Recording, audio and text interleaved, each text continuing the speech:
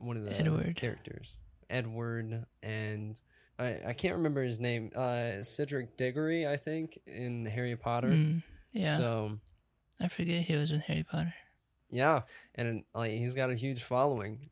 You know why I forget it? Because he's been making fire movies That's right. for over a decade that aren't Harry Potter. Yes, or Twilight. So, Get over it, people.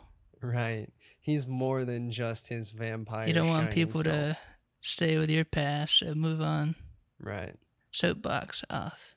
Hey, what's going on, guys? My name is Kenneth Jackson. I'm an actor from Atlanta, Georgia. And I'm Trey Riley. I'm a writer-director from Charlotte, North Carolina. And this is Cinevibes.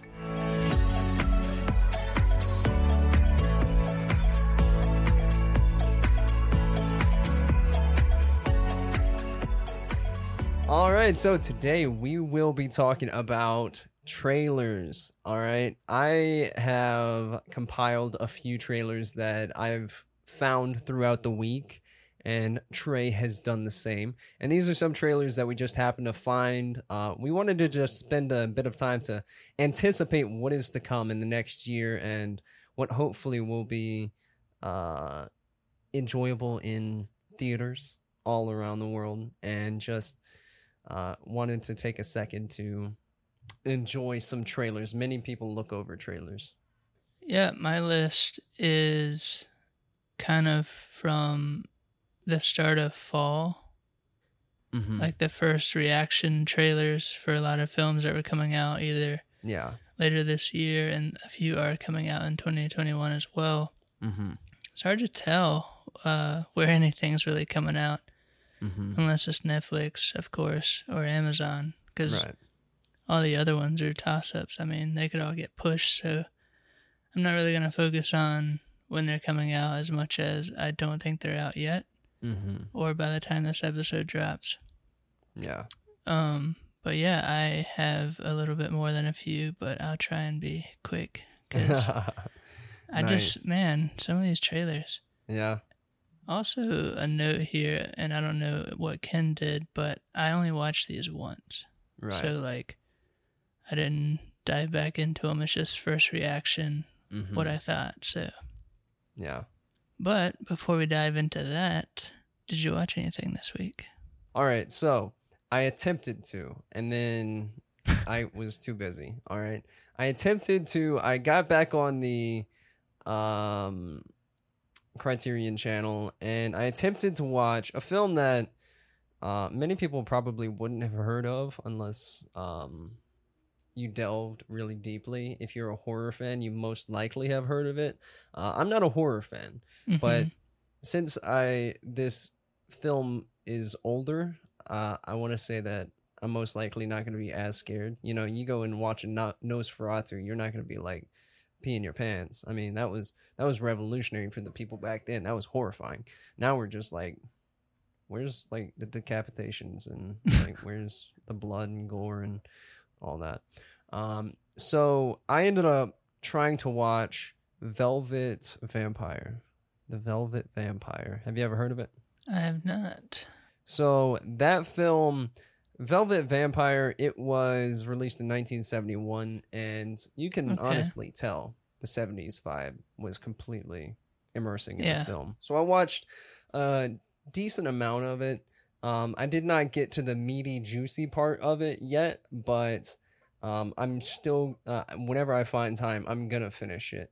But I wanted to give that a shot and see what it was like. The first few, I would say, first 30 minutes to an hour was pretty, setting up about the woman being, she's not as defenseless as possible. And honestly, if you went to watch this film and you're like, oh, she's just a woman, she's not, why would she be anything else? You know what I mean? Like, you're not going to go into this film and you're instantly looking for who the Velvet Vampire is. Honestly, you probably saw the poster and like, oh, that's her. So when you watch the film, you're like, oh, she's a vampire, right? But they set it up to where she almost gets mugged, and she pretty much kills the guy. So, spoiler alert for the first 5 minutes of the film. So I thought it was pretty interesting. I'm going to definitely go back and watch it. But that was pretty much my attempt at watching stuff this week. I swear hopefully my schedule will be fixed in the next few weeks to where I can actually unwind and start watching some films. Yeah. And start watching some stuff. I'm with you on that. I've had pretty busy schedule as of late, and finding time to watch movies has been few and far in between, but the only thing I watched was actually a rewatch, and that was La La Land. La La Land. I saw you posted about it.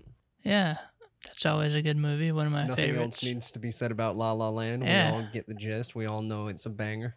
Exactly. Should have won Best Picture 2016, but I'm not salty about it. Damien Chazelle, come on. What a legend. He's got a bunch of good stuff under his belt already. Yeah. And he's so young. I know. It's kind of sickening in a way, but I digress. Like, how dare you be this talented? How dare you? It's just stupid. Doesn't make sense. Right. Took all the whatever. He took everything. He took all the creative juices out of what I could possibly be. Alrighty. Do you want to kick us off with the first trailer that you watched? All right. So, the first trailer that I watched, just to go back, I'd seen it before, just as a trailer online and everything. And I think this was a film that many people, if you're a fan of the series that they have, you probably were very nice to be thrown back in time to this franchise. Bill and Ted Face the Music. And so I watched that one, and I mean, come on, Keanu. And I mean, of course, the fellow actor as well. I'm blanking on the name. No one knows his name. Do you know his name? I have no idea. I haven't seen the original two either. But I saw that the third one tried to come out in theaters. I don't know. I think if it did.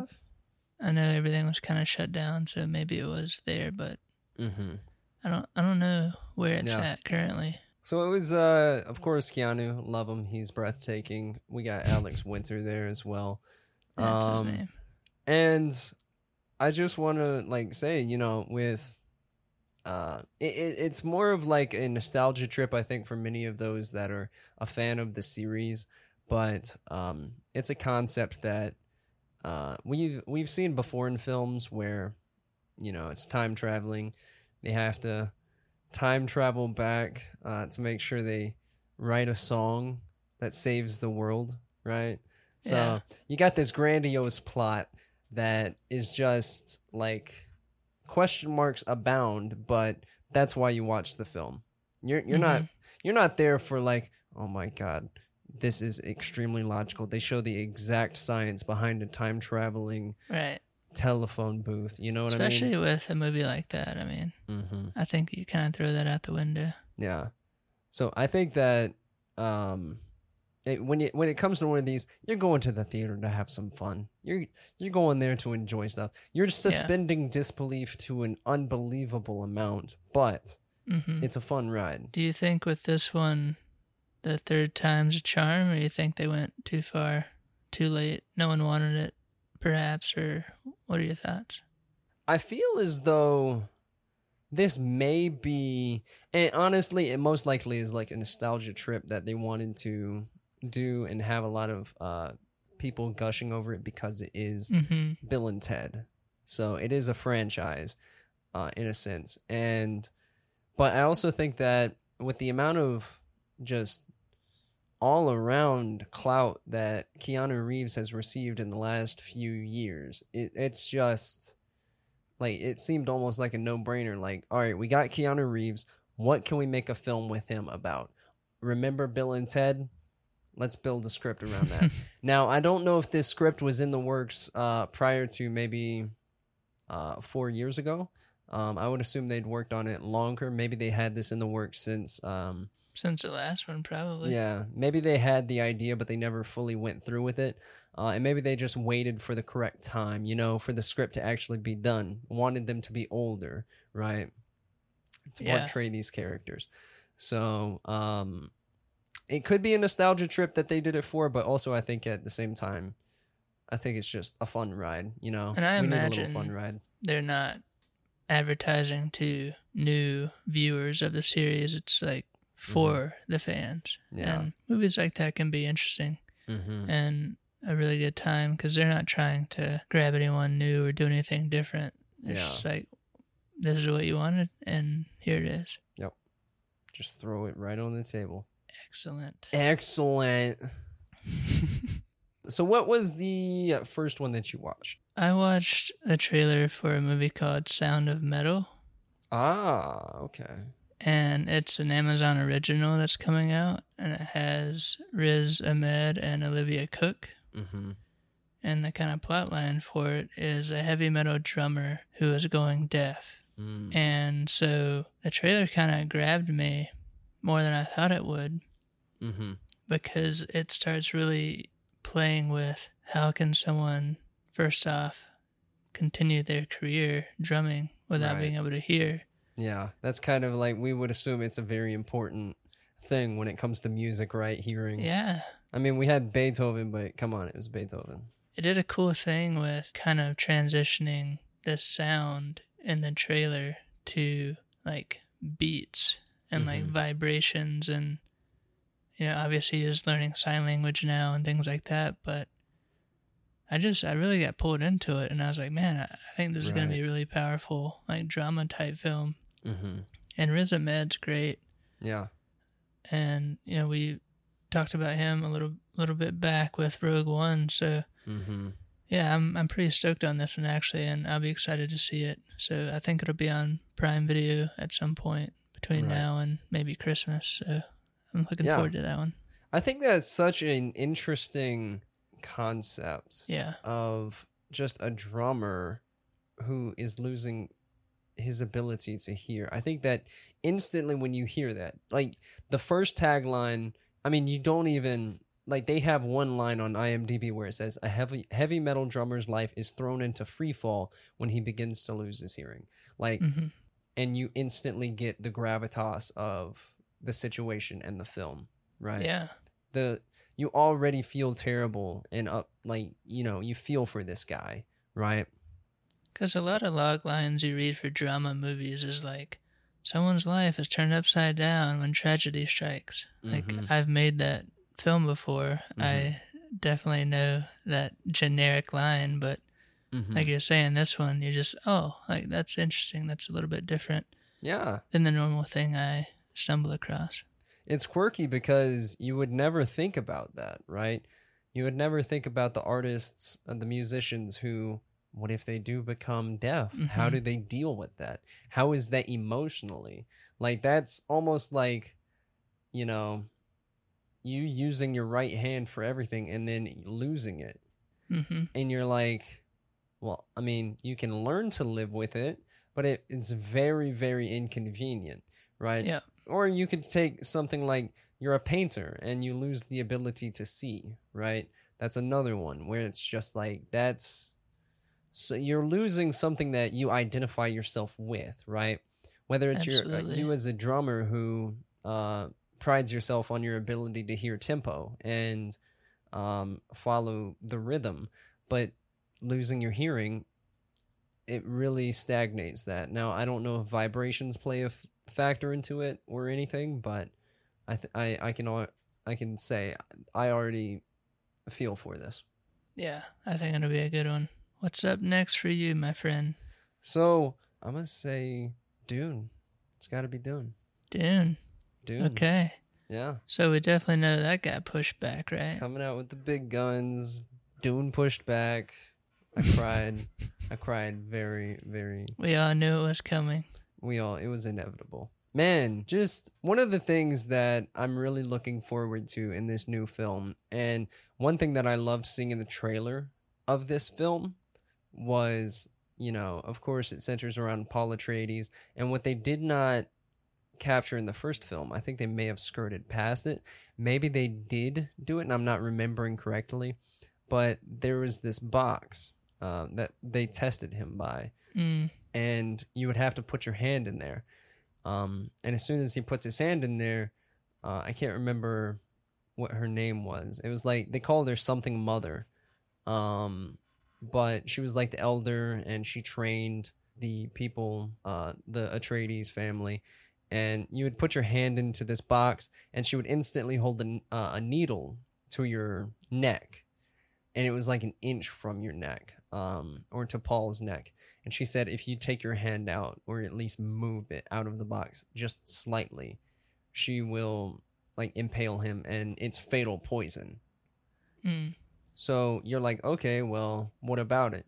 But then for some reason, the box starts causing his hand to start burning, and this unbearable, just unbelievable pain in his hand. Literally, the book describes it as his hands feel like they're melting, like his skin is being peeled back and just melted off, and just it feels like it's literally burning him to his skeleton, right, to his bones.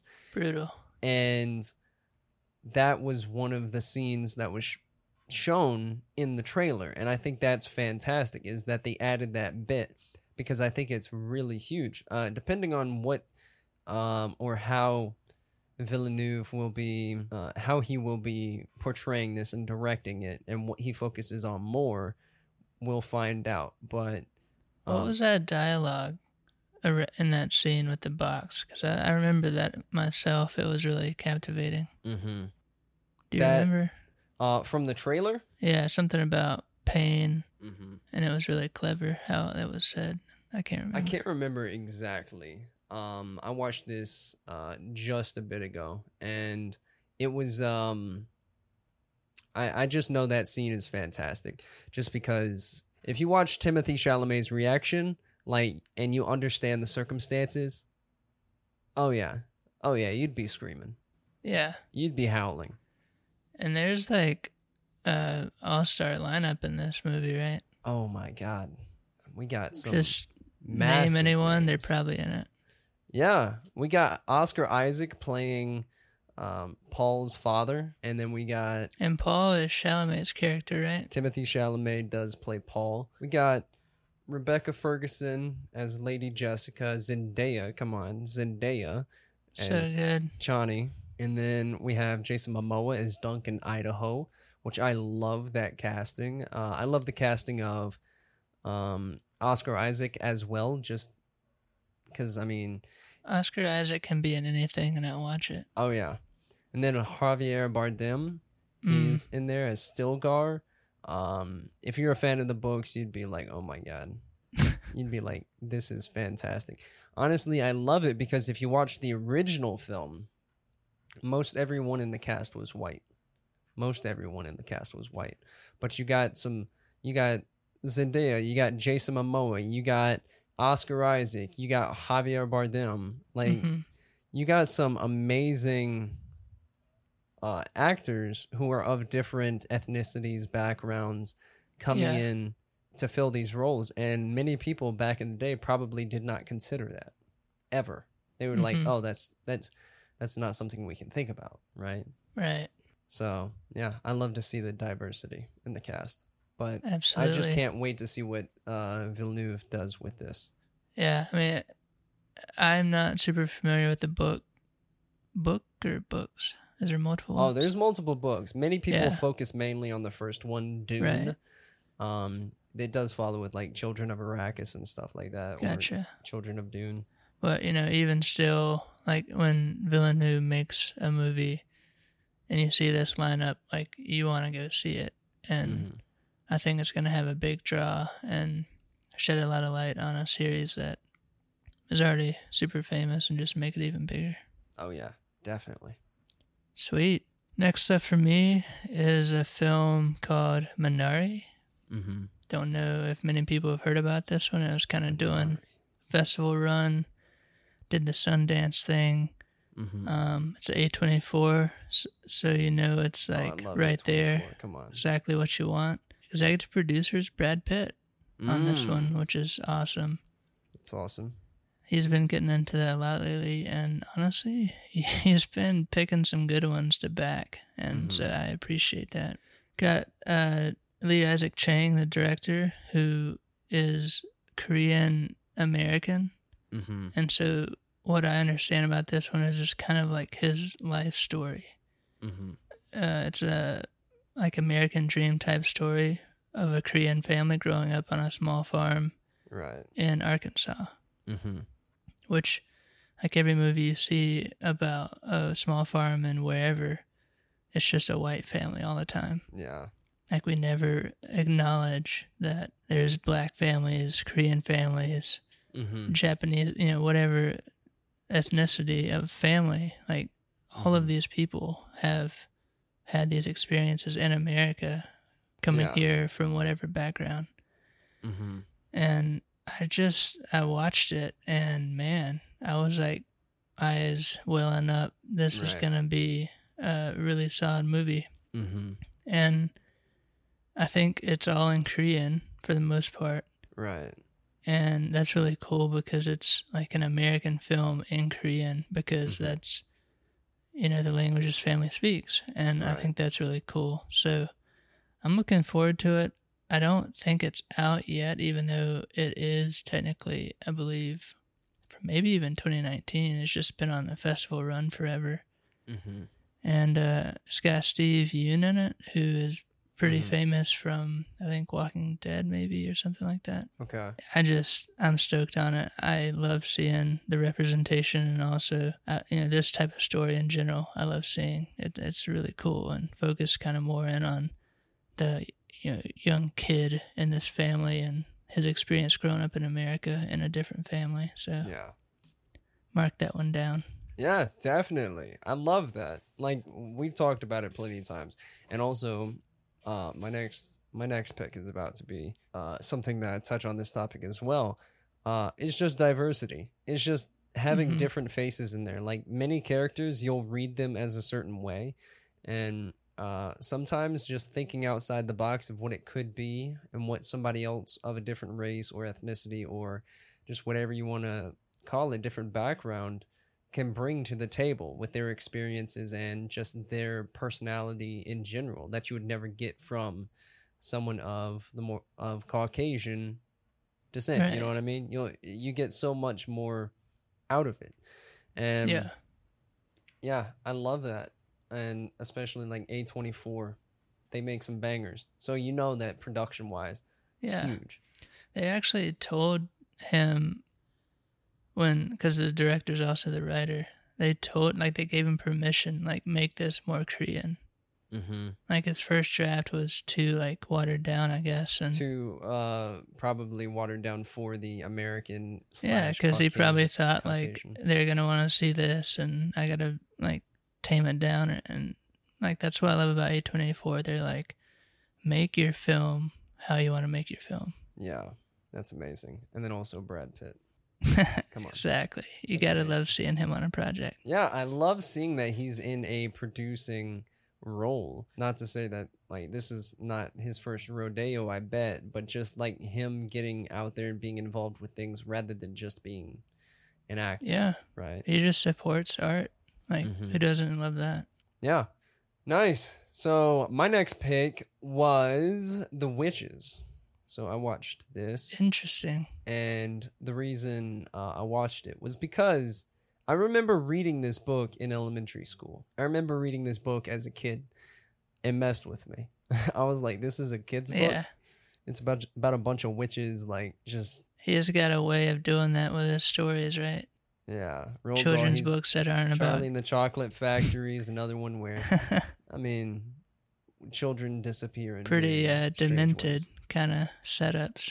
Yeah, it's very magical, very mystical setups that he has, and I really I watched this because of that reason, of the my having read the book, and I believe I'd watched the original that had come out. I can't remember in what year it had come out. I think it was around 2000, but it was I had watched this for that reason, just the nostalgia. I want to see what they got going on. It looks very colorful, very bright, very just polished, and very as if you're watching a book. You know what I mean? As if you're watching a tale out of a book, like you're watching an actual representation of the book. Whether it follows it 100%, I don't know. Right. But you got some people in here that, it's another cast where it's fantastic. You got Chris Rock, Octavia Spencer, And then you, of course, have Anne Hathaway as the Grand High Witch. You know, you've got some of these bigger names, but also I think it does a fantastic job of highlighting some of the child actors that are there as well, with Jazeer Bruno, who is known for mostly for Atlanta. Is he playing the small boy, Octavia Spencer's son, maybe? Yeah, I believe so. And he's titled as Hero Boy. Gotcha. So all of these people, they really don't have too many names to them, surprisingly. Like you got Chris Rock, who is older Hero Mouse, and then Jazeer Bruno plays Hero Boy. Octavia Spencer plays Grandma, and then even like Anne Hathaway is Grand High Witch. Like they don't have names. Just like proper names. So it even adds to the more of like, this is not about, you know, it is world building, but it's not 100% about, oh, this is her name and you have to follow this. It's more of like, oh, that's Grandma.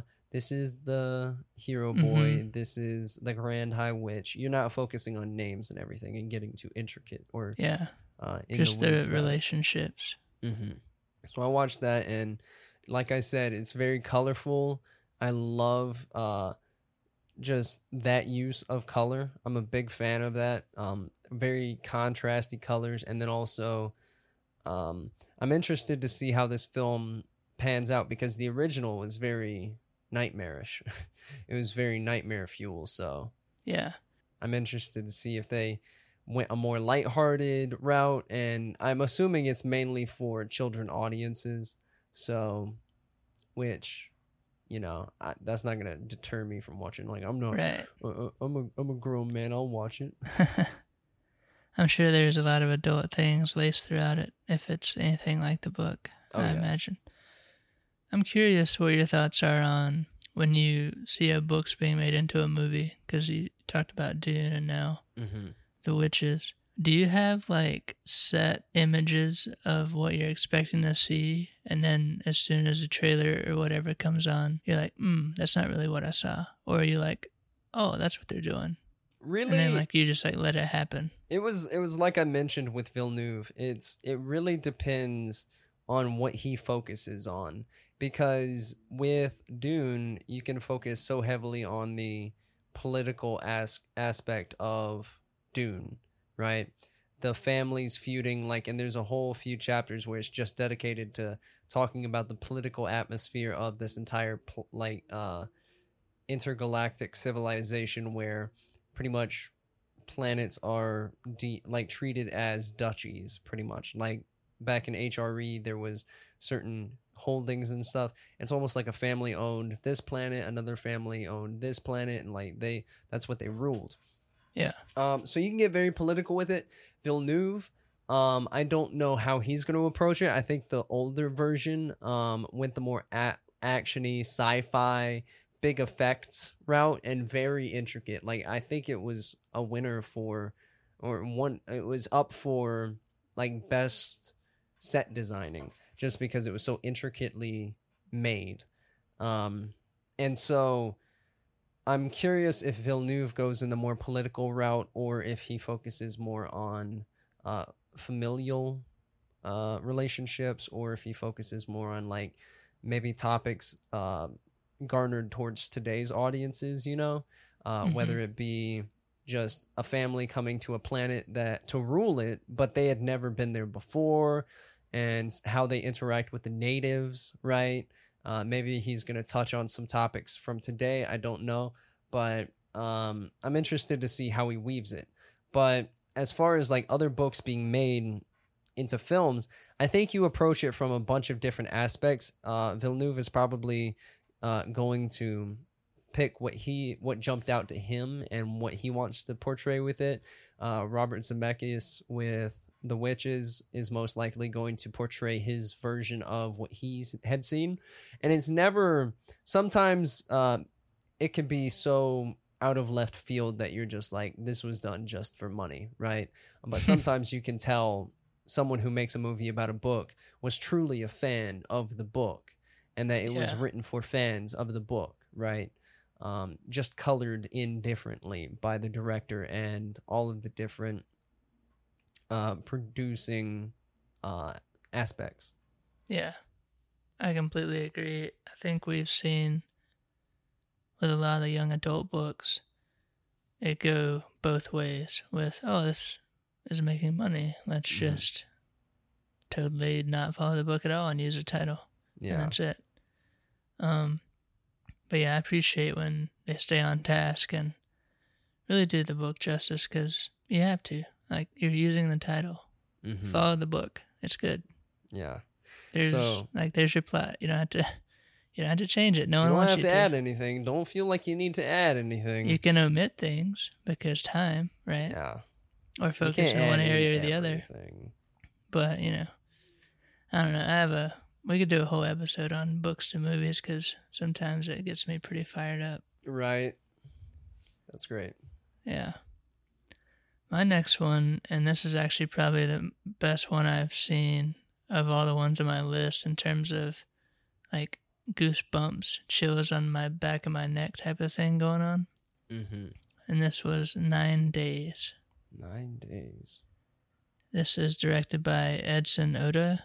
And it's a Sony Pictures classic. Again, one that's kind of maybe skirting the festival scene a little bit.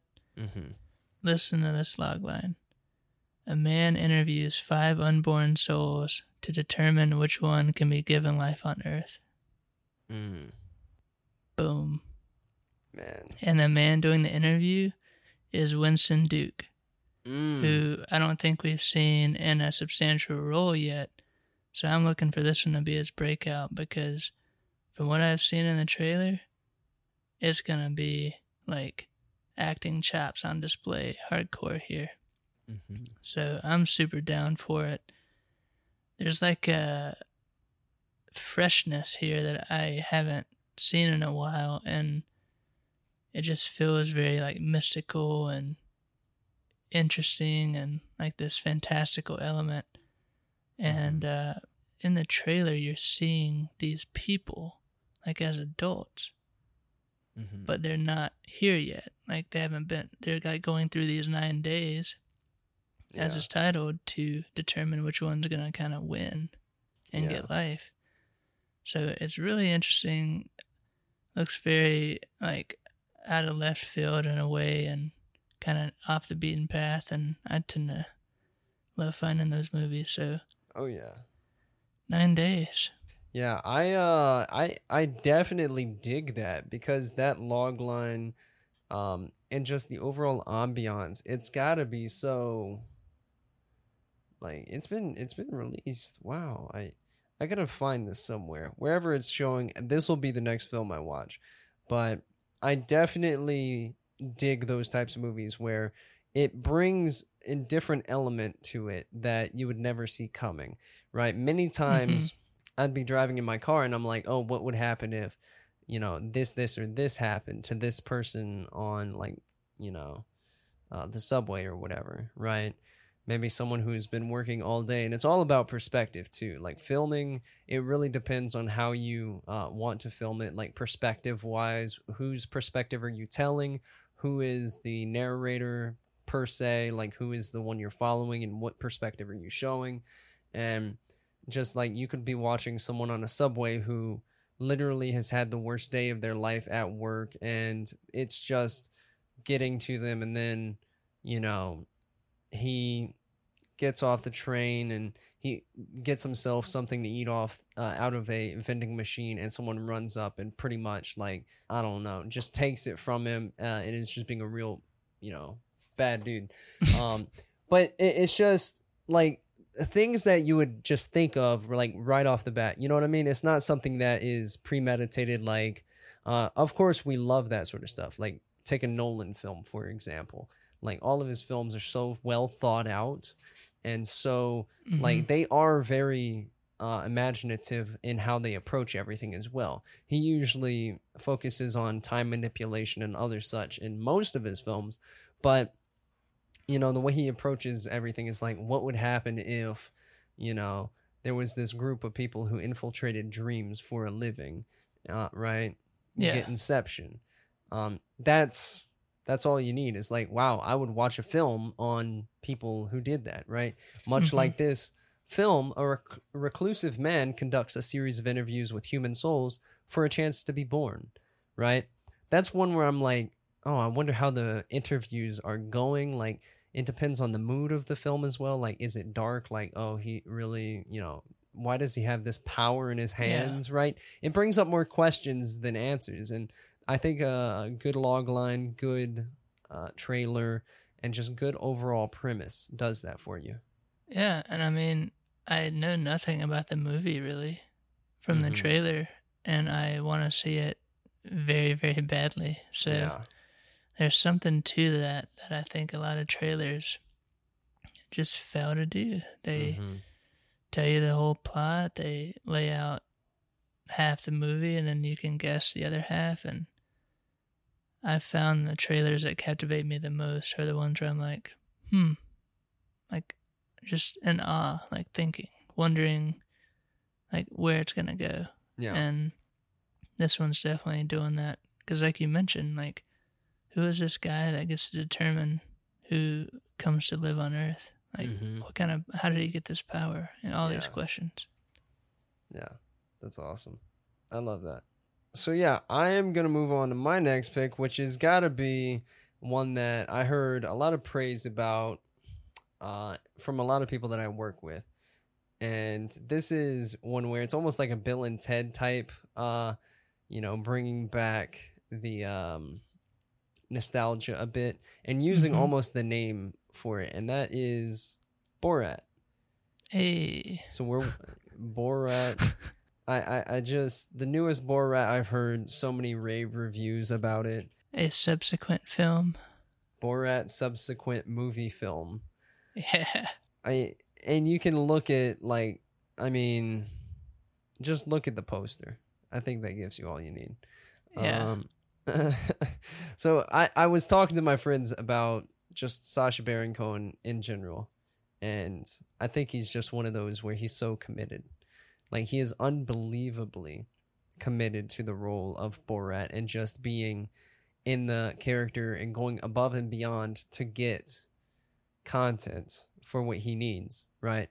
He's one of those that's not afraid to, guerrilla film make and get reactions, right? He's not one of those that's afraid to take a punch to the face and stay in character after being punched. Right, he's not gonna break character and be like, "Oh, I'm just acting." He's gonna maintain his character, and I give high props to him. But of course, like, come on, Borat.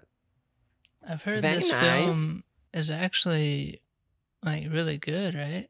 Yeah, I've heard it's fantastic. Like, very relevant to all the things going on in the world, political atmosphere, and just the atmosphere of the world in general. Seems like it came out at a solid time. Borat saves the world, or I think that was one of the log lines of it. It's Tony, so that could certainly be true. It said, like, the log line was follow up to the film 2006 comedy centering on the real life adventures of a fictional Kazakh television journalist named Borat. What? Wait, fictional? Borat's fictional? What? Borat's so real. What? It seemed so real. My wife. He's got so many fantastic. It's the most quotable thing ever. Most quotable movie ever. So the second one got an Amazon release, right? Yes, it was released on Amazon. So people could check that out now if they want, I think. Oh yeah. That I highly recommend it. Just Sacha Baron Cohen, and it's actually hilarious because Trump apparently tweeted about it and was like, "I don't find this funny at all. I don't think this is you're unentertaining, very unoriginal." The fact that he tweeted about it. I know. I was like, he watched it. It affected him. I was like, what is Trump doing watching this? I was like, what? I mean, it's not like he can't watch films, but yeah, why Borat? And then, of course, Sacha Baron Cohen, he responds saying, "Oh, well, I don't think you're funny either, but apparently the rest of the world is laughing at you." That sort of thing. That's funny. He was like, "Hey, let me know if you'd ever want to work on a film in the future. I could always use more like big round buffoons and clowns or something like that." And so he had a snarky comment to go back at Trump with, but it's a very politically charged film that I think is using comedy as it always has been used, is a magnifying glass, and just using it as a torch to shed light on subjects that we may be that may be too taboo to talk about. You know what I mean? Exactly. I think that's a great thing about the film medium is you can approach heavy subjects through a comedic avenue and really still hit like a pretty hard point. And as far as I understand it, that's what this movie does. Alrighty, my next one, and I'm gonna go ahead and say this is potentially one that's being made and kind of gonna be in the Oscar buzz perhaps, but it's called Hillbilly Elegy. Yes. And it is Ron Howard's next film, so you're already stoked on that. And it's from Netflix. So I think this might be one of theirs that's in the ring, going toe-to-toe with whatever else comes out around Christmas, which is, I think, when this comes out. So this film, I've heard of it, and I heard of it a long time ago. Like, I can't remember why I heard about it. It may be because I saw, like, breakdowns of extra work to be done on it maybe a year ago. But I knew that they were working on it, and I just remembered hearing, Hillbilly Elegy, and then I saw Ron Howard was behind it, and you got Hans Zimmer, David Fleming as composers. I mean, it's stacking up to be a really good film, and it takes place in Appalachia, pretty much. Yeah. And it's probably, I don't want to say it's gonna be familiar to maybe setting wise Devil All the Time, right? That was more Tennessee, but this is more of like it could be Tennessee, West Virginia, North Carolina, Virginia, Kentucky area, maybe something like that. So it's definitely something that I wanted to watch. I've been keeping my eye on because it's just one of those where it just seems so interesting, right? And like this is one where I feel like you just have to see the trailer and you have to be wanting to watch it for the character performances, because on paper the log line's fairly boring. It's a law student drawn back to his hometown, grapples with family and Appalachian values and the family dream. Just like a drama film. Like it's just like I was talking about earlier. They're kind of like it's gonna have fighting or something in it that's got big performances. But when you see Amy Adams and Glenn Close, you immediately have to give props to like the makeup and the special effects team that was working on them, or the makeup team, because they did a killer job with like aging these two actors. And I think we see them at kind of two different stages of their life, when this kid that it focuses on is like a teen, and then also when he's an adult or finishing up law school. Yeah. So if nothing else, I could see it getting in the Oscars just for the makeup and things like that, because it looks really well done, and the performances are just like mind blowing. This mother-daughter dynamic going on. Yeah. With Amy Adams and Glenn Close. Yeah. One other thing I want to do with this is give a shout out to like Maurice Alberti as the cinematographer. You don't really see too many females behind the camera. Heck yeah. But that's also fantastic, is seeing her, as well as Vanessa Taylor being the screenplay adaptation from the book by J.D. Vance. So all that sort of stuff, all the praise for women, as well as the women in the film as well. Amy Adams, Glenn Close, Haley Bennett, Frida Pinto. Like, I love Haley Bennett. Yeah, I just love stacked women cast that's going on here. I mean, you have Ron Howard leading the way, and I love seeing him back. I haven't seen a project from him in a long time. What was the last thing that he put out? It's been a long multiple time. years. Yeah, he's been kind of off the grid. He might have been doing some TV stuff a little bit, but he hasn't made a film in a while. Yeah. So I love to see him back, but also I love to see the women in the film, and just empowering, like having women in cinema behind the camera rather than just, oh, they're writers, or oh, they have to be this, that, and the other.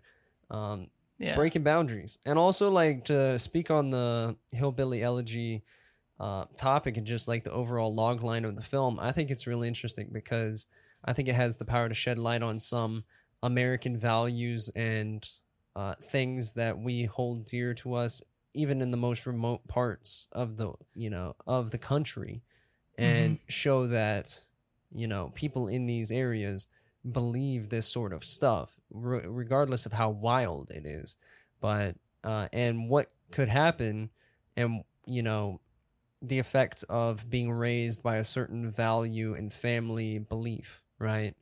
And what it could have on a child, right? And it's almost like nature versus nurture is kind of being zoomed in on, in a sense. Yeah, and I think when we look at stories where people are leaving these regions where they're perhaps, I'm just going to say brainwashed, but I can't think of another word right now, but they're just like stuck in these mindsets, and right or wrong, that's like the thing that everyone does generation after generation. And then a generation decides to leave and like kind of see the world and have their eyes open a little bit, returning and struggling with the difference that maybe they didn't see before. Now it's like, wow, this whole dynamic in which I grew up was like totally different, or maybe now they think it's wrong, or whatever it might be. I think that's always interesting to see play out. Yeah. What's next? I got The Devil All the Time. I had brought it up just a bit ago, but Devil All the Time. Just mainly because following Robert Pattinson's evolution in the last few years and just seeing him continue to grow and establish himself, as well as seeing Tom Holland, of course, is fantastic. This film, it's wacky, and I've heard it's pretty wild. It is. Definitely not one you need to go watch with the family, not one you need to go watch when you're about, you're wanting to have a very pleasant evening. It's not a date night film. Yeah. But I've heard it's really good, and it's wacky, and it's another one of those where it highlights, it has the potential to highlight some, almost cult-like aspects of America, right? Yeah.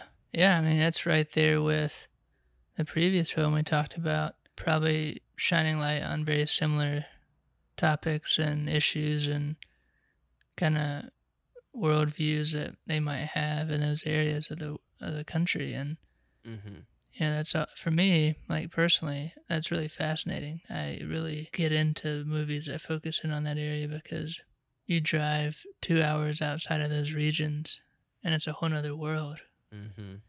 And it's just like you go here and they're just totally kind of in this whole different thing, and it's kind of mind-blowing, to be honest, especially nowadays. I mean, I think Devil All the Time set in the past, but as we talked about a little bit before, I think.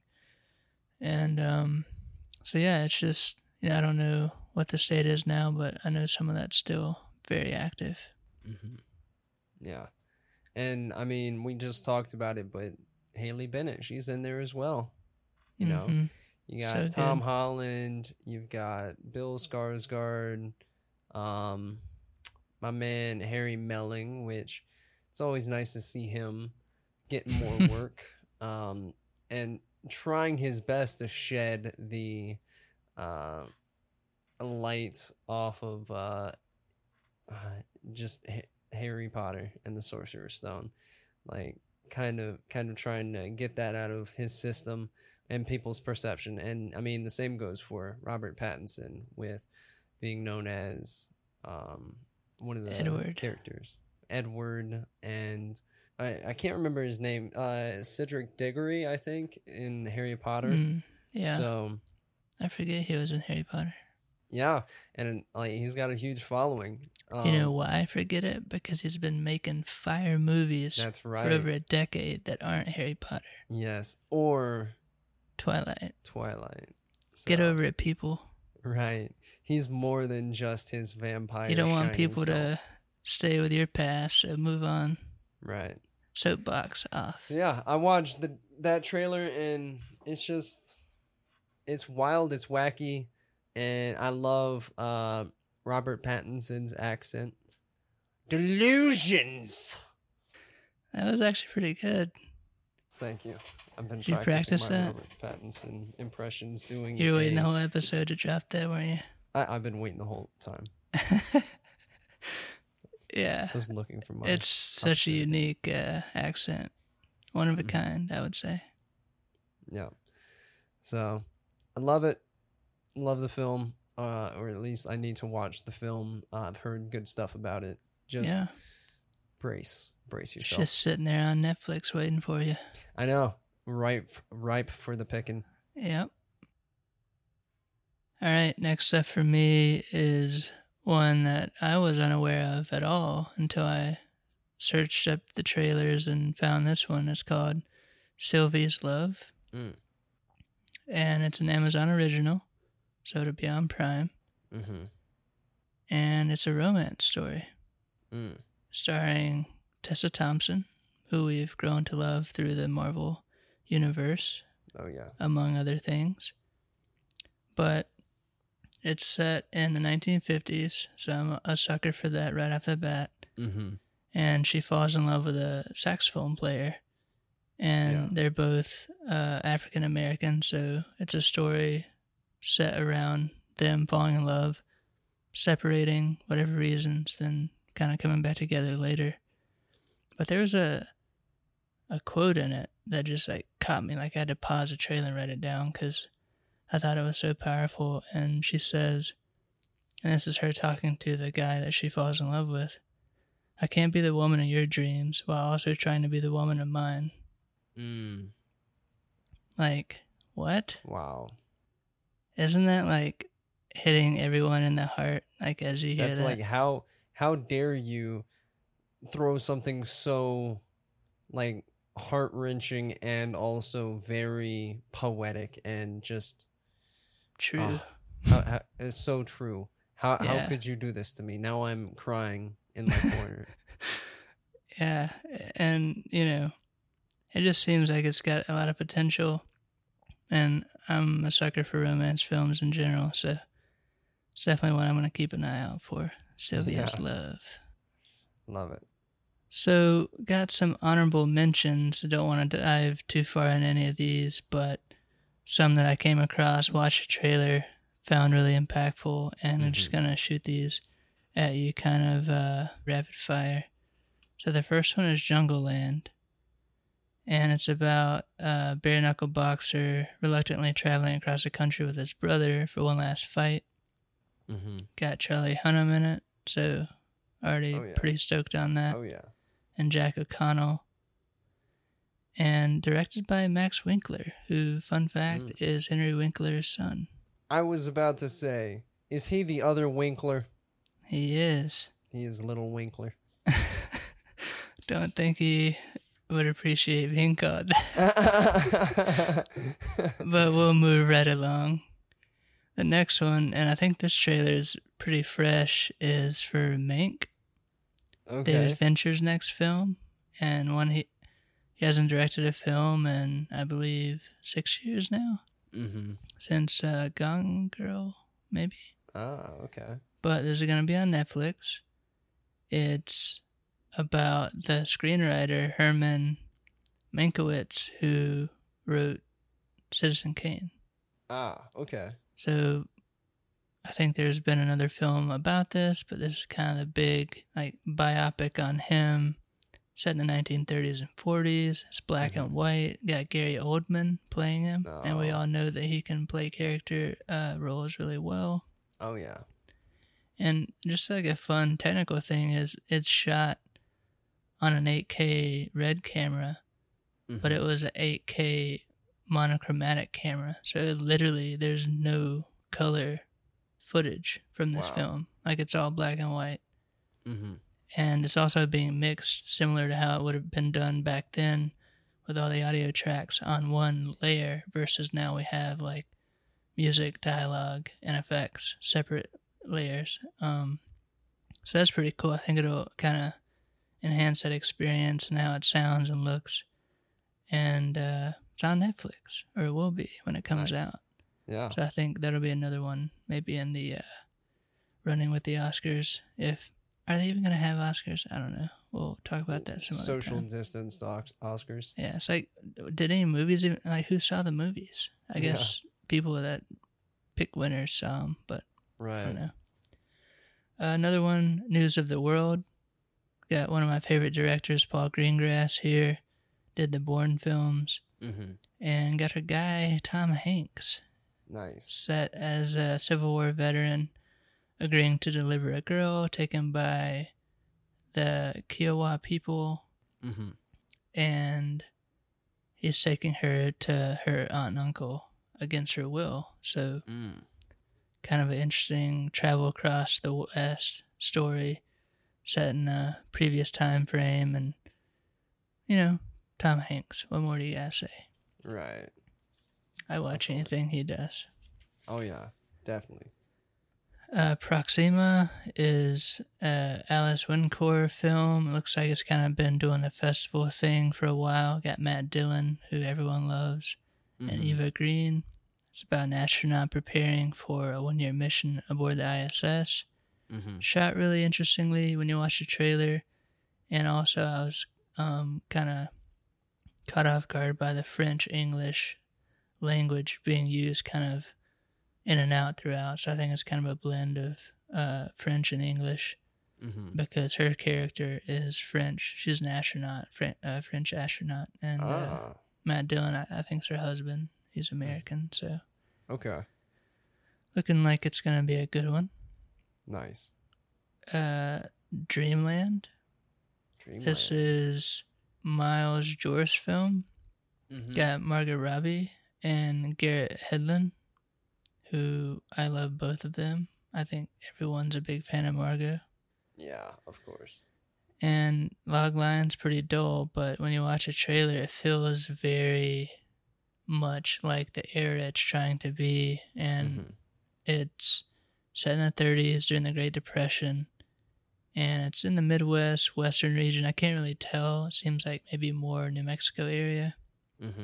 But it feels a lot like how Great Gatsby felt. Yeah. At least for me. For some reason, like, I thought of Great Gatsby.